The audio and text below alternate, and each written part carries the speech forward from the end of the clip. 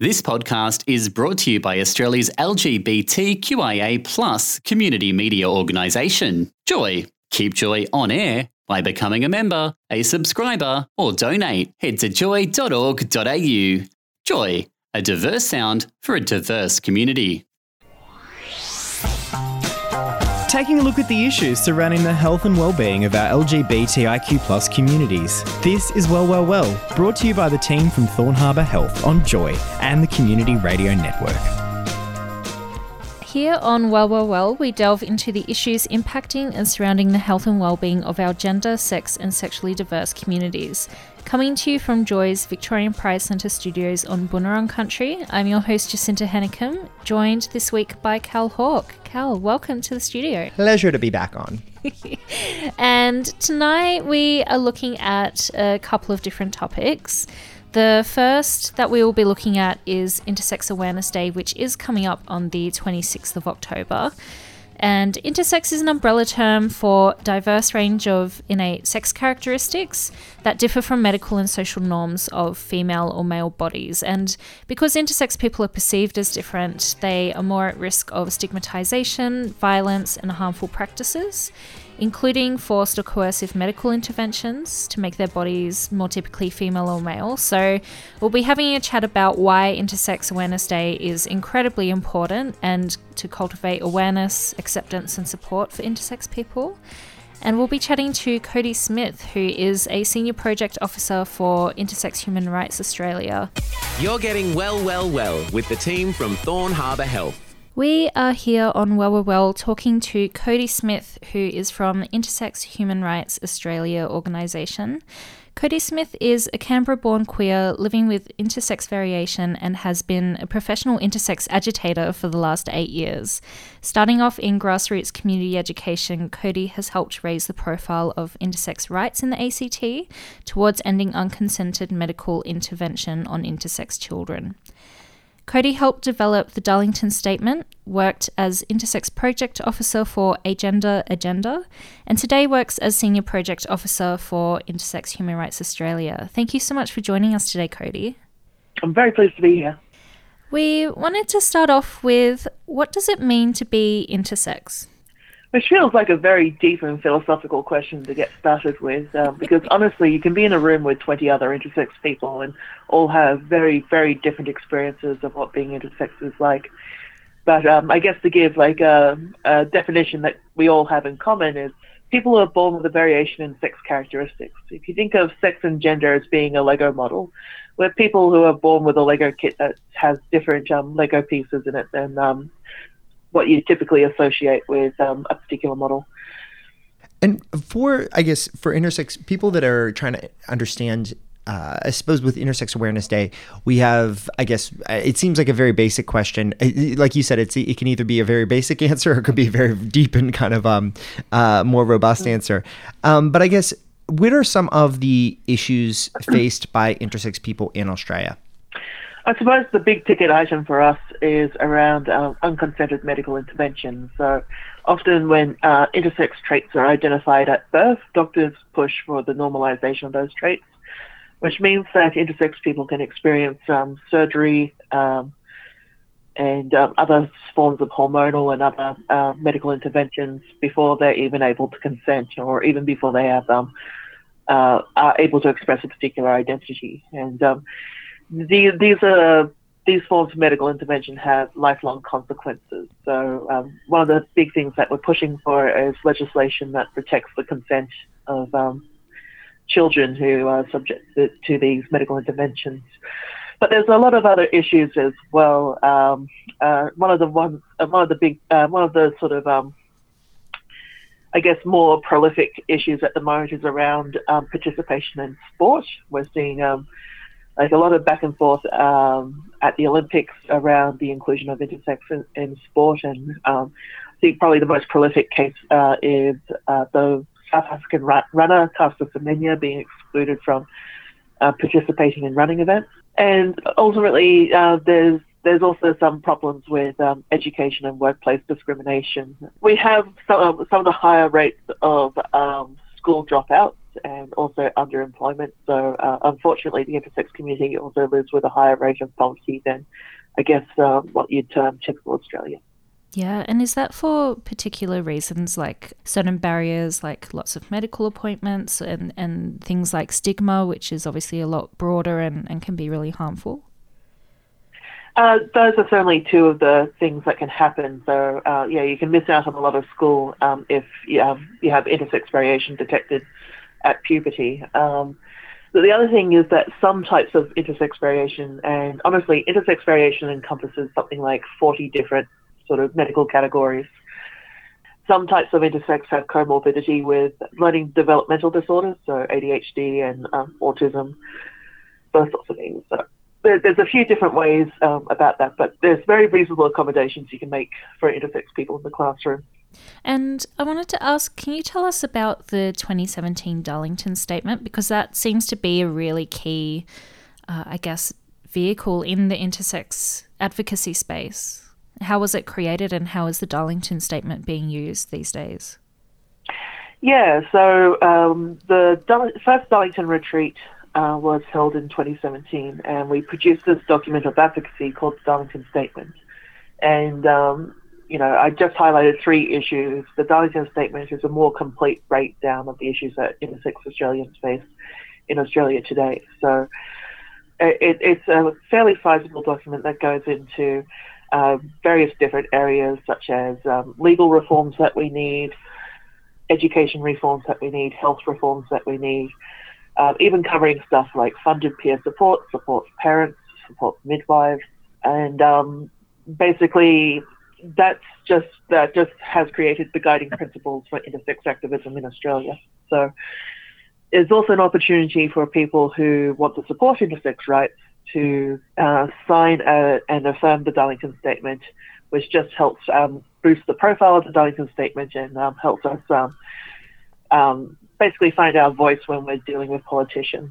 It's much more effective for us to go, here's the Darlington Statement, which has been signed by hundreds of Australians who are interested in seeing intersex reform, than it is to say, we're 12 angry intersex people and here is a list of our demands. Right. And speaking about that, I mean, we're talking about Intersex Awareness Day. Have we seen, since the Darlington Statement's been put out there in 2017, have we seen the profile of intersex issues and the profile of intersex people risen at all? I mean, there's forward momentum, yes, but if I'm being absolutely truthful, I don't think we've seen any item on the Darlington Statement sort of truly ticked off or marked off or resolved. We're definitely seeing a greater profile of intersex rights in terms of media coverage, in terms of public understanding, and that's something that I've seen. Like when I first started doing community education, no one would be able to give me a definition of intersex, and these days it's much more common for me to be able to walk into a room. There's at least someone who's heard of the term. And there's certainly ongoing efforts to create legislation, ongoing efforts to create funded peer support, and we continuously build resources for our community. So it's all a work in progress.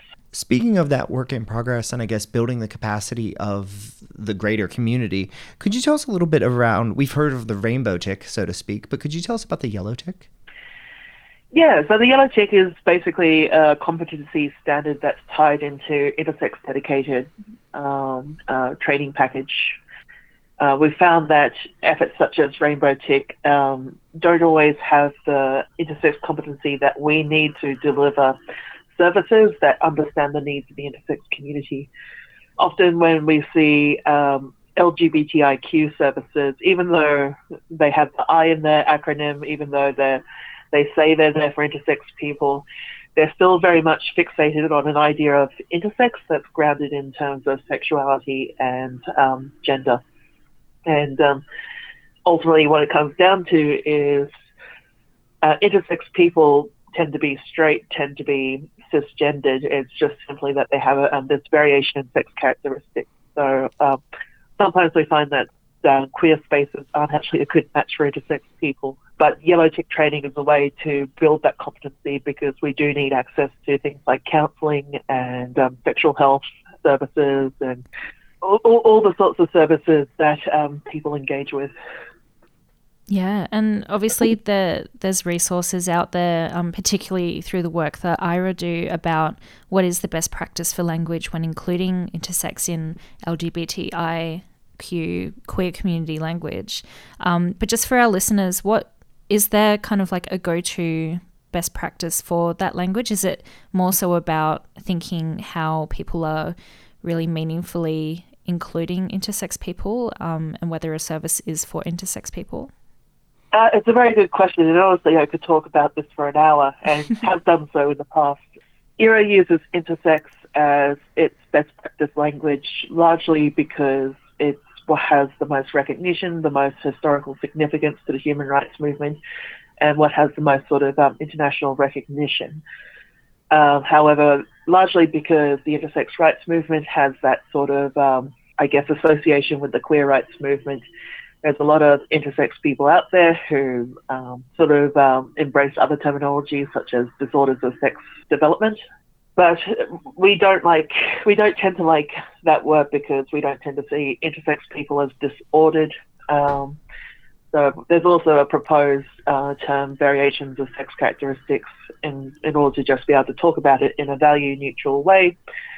So largely in Australia, if you're talking about the intersex population, it's best to use intersex as best practice language unless you're working with a client who identifies differently.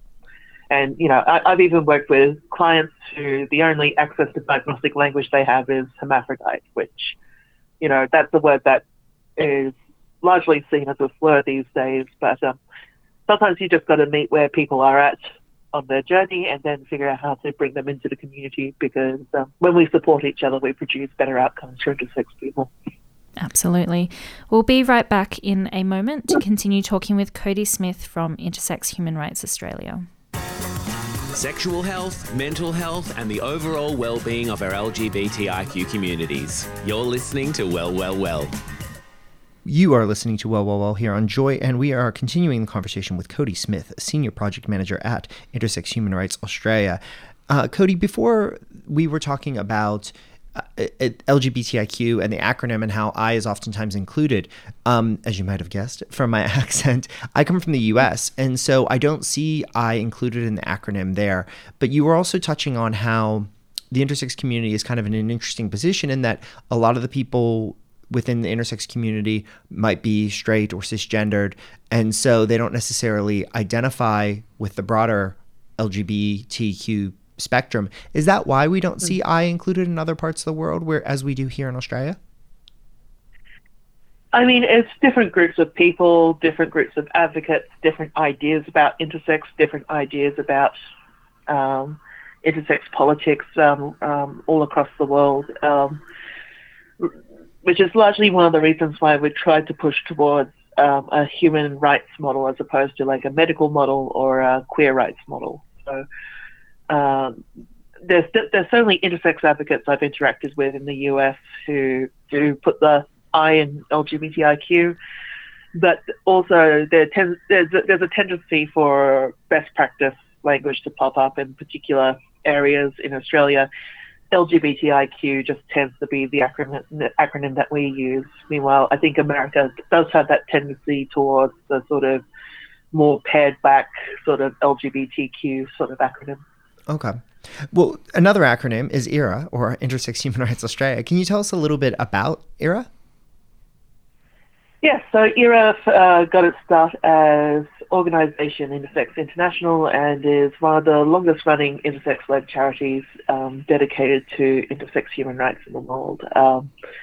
We're headed up by Morgan Carpenter, who has been doing work for the community for a very long time.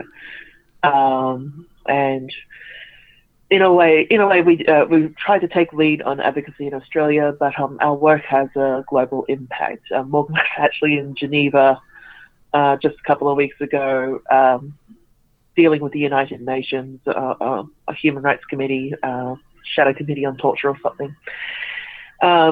So, yeah, we're an intersex-led organisation that is dedicated to intersex human rights. And while our work here in Australia has a national focus. It has international implications, which is exciting. Yeah, it's incredible work that you do. What is the current focus of the work that you're doing? Are there particular things that are happening globally or here in Australia that you're working out at the moment? Well, my focus at the moment is making sure that we have stuff happening for Intersex Awareness Day. Like, obviously, it's a big focus of our calendar, and there's a lot of big publicity opportunities and so on and so forth. But honestly, like, we just try to turn up where we're asked, where we're needed, just to drive policy change and start conversations about legislation. So, and those conversations happen right across Australia.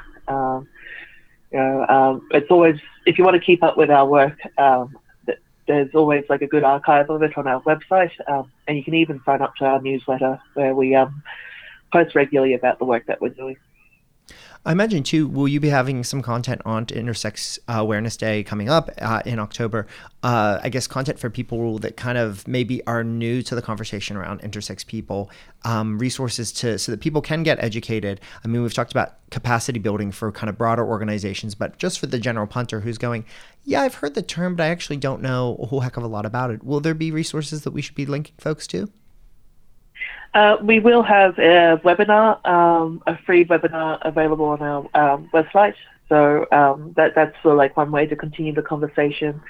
We've also just recently opened up our yellow tick training to a monthly public opportunity whereby people can access like an introductory session of our yellow tick training. So that runs for an hour. It covers just the basics, but we run a lunchtime session and an evening session of that each month now. So those would be two great ways to build your intersex capacity and intersex knowledge. With your time at ERA, and I suppose the trust of people that are there that have been working on this space for some time, what do you think are maybe some common misconceptions or things that people just need to like understand before they go into an intersex space or have a discussion with an intersex person? I think there is some baseline sort of etiquette around, because intersex can be very intimate and very private. It's sort of like there is some stuff around disclosure. People need to treat conversations about intersex as confidential, and it's sort of like, if I tell you that I have an intersex variation and you ask me, what type of intersex variation I have, if I told you that, I'm not only telling you like my anatomy, I'm telling you information about all my squishy bits, but I am potentially also telling you about some of the medical history that I have and some of the trauma that can be associated with that. So I think that's one of the key points of etiquette. And the other thing is just sort of like, I guess like not assuming that all intersex people are queer or are comfortably being associated with queerness or the queer movement, and just like ensuring that you're respecting intersex on its own terms in terms of sex characteristics. And just ensuring that whenever you're talking about intersex, you're not using it to prop up transgender identities or gender diversity, but you're talking about intersex people on their own terms and talking about intersex issues. I think that's a really important point. Coming up next month, you, as you said, you're very busy with Intersex Awareness Day. And then next month, we've got a Victorian state election. And I know that an LGBTIQ priorities document has recently been released, and ERA has signed on to that alongside Equality Australia, the Victorian Pride Lobby, Thorn Harbour Health, everybody. I'll stop there because I don't want to exclude just one person. But I know that there's a couple spots where they've identified a couple priorities that are specific for intersex communities here in Victoria, including the introduction of legislation to protect people born with variations of sex characteristics. And I guess that so-called, as you referred to, normalizing medical interventions without the consent, obviously, of those children. And I guess the other ask was around funding and implementing recommendations in the I Am Equal plan for intersex health and well-being. I guess first, could you tell us a little bit more around the legislation potentially being introduced? Yeah, so like I said, medical intervention, because it represents sort of like traumatic harm to our community, is a huge priority, not just in Australia, but right across the world. So Victoria is one of the states that has actually engaged with the intersex community and made a commitment to implementing some form of legislation to protect intersex children, which is exciting and necessary. And it is a bit to our detriment that we have to keep having this conversation at the state level and we can't have it at a federal level. But it's happening right across Australia. But in a way, Victoria it has taken some lead over other states. Yeah, and in the ACT earlier this year, there was the introduction of some potential law reform around these non-consensual, quite traumatizing medical practices that happen. Can you tell us a bit about what that proposal was and what it might mean for the intersex community, and also kind of what's happening in that space? Like, is it something that will change soon in the ACT? Hopefully soon, but in the same breath, not soon enough. The ACT has been engaged in, I'd say, about a 3-year consultation process at the moment, and it's produced a number of listening reports. It's produced draft legislation this year, and it's currently going under a final review before it's likely to then be presented to the Legislative Assembly here. It's a really exciting model for us, because we have seen some legislation around the world in places like Greece, Malta, and Tamil Nadu. And while the legislation there is world leading in the sense that it's gotten there first, there's also some aspects of that model where some intersex people are falling through the gaps. So we hope that the legislative efforts in the ACT will actually be world leading and provide a lot more security, which is really, really exciting. It's been exciting to be part of that process, and it's exciting that we'll be seeing it bear fruit soon.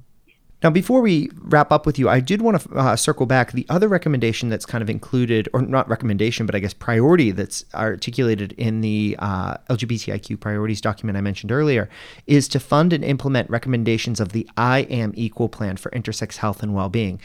A lot of folks out there probably aren't even familiar with the I Am Equal plan. What exactly is it, and what do those recommendations look like?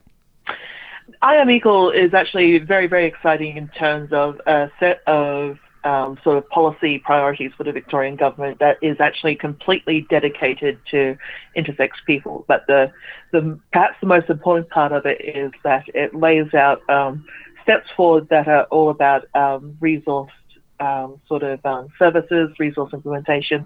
There's even something in there about a health and wellbeing centre, which would probably be a world first. I can't think of any sort of dedicated intersex health centre. But the important thing is that this is all resourced. A study in Belgium showed that 0.2% of LGBTIQ funding actually gets dedicated to intersex-led causes. So in this sense, like, it's Victoria's world leading in the work that's trying to do here. But in terms of just building community resources, in terms of ensuring continuity of care, a lot of intersex people, they're treated as a child and then they lose access to all their pediatric doctors, and it's very, very hard for them to get access to adult doctors, even though they have complex healthcare needs. So, that's all very, very exciting stuff. That's sort of a little bit bigger picture than just the legislation to protect intersex people. And finally, just to wrap up, how can people learn more about intersex inclusion and help follow along with the continued advocacy in this space? And what else can people do?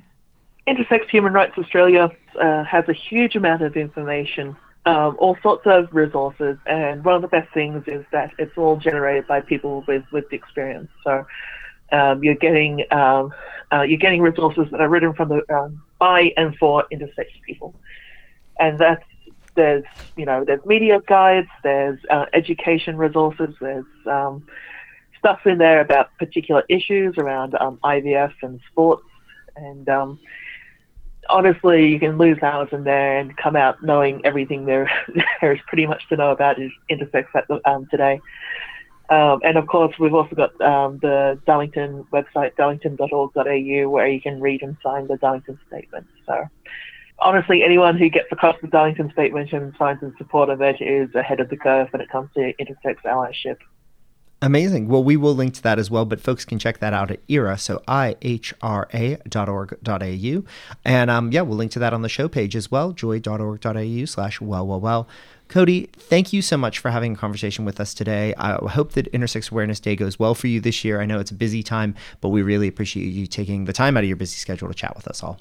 My absolute pleasure. Thank you for having me. Thanks for listening to Well, your show for LGBTIQ health and well-being, presented by Joy sponsor Thorn Harbour Health. For more on these topics and much more, check out Thorn Harbour on social media at Thorn Harbour or via the website thornharbour.org. Well, that has been another episode of Well. Jacinta, thank you so much for joining us as we traverse a range of health issues impacting our communities. Thank you very much for joining me this episode, Cal.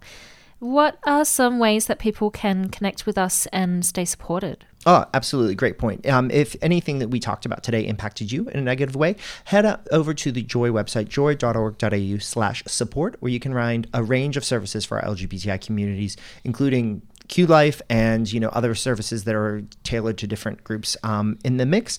Also on the Joy website, you can get links to information from tonight's show, as well as the podcast, joy.org.au/well, where you can listen to this episode and previous episodes of Well.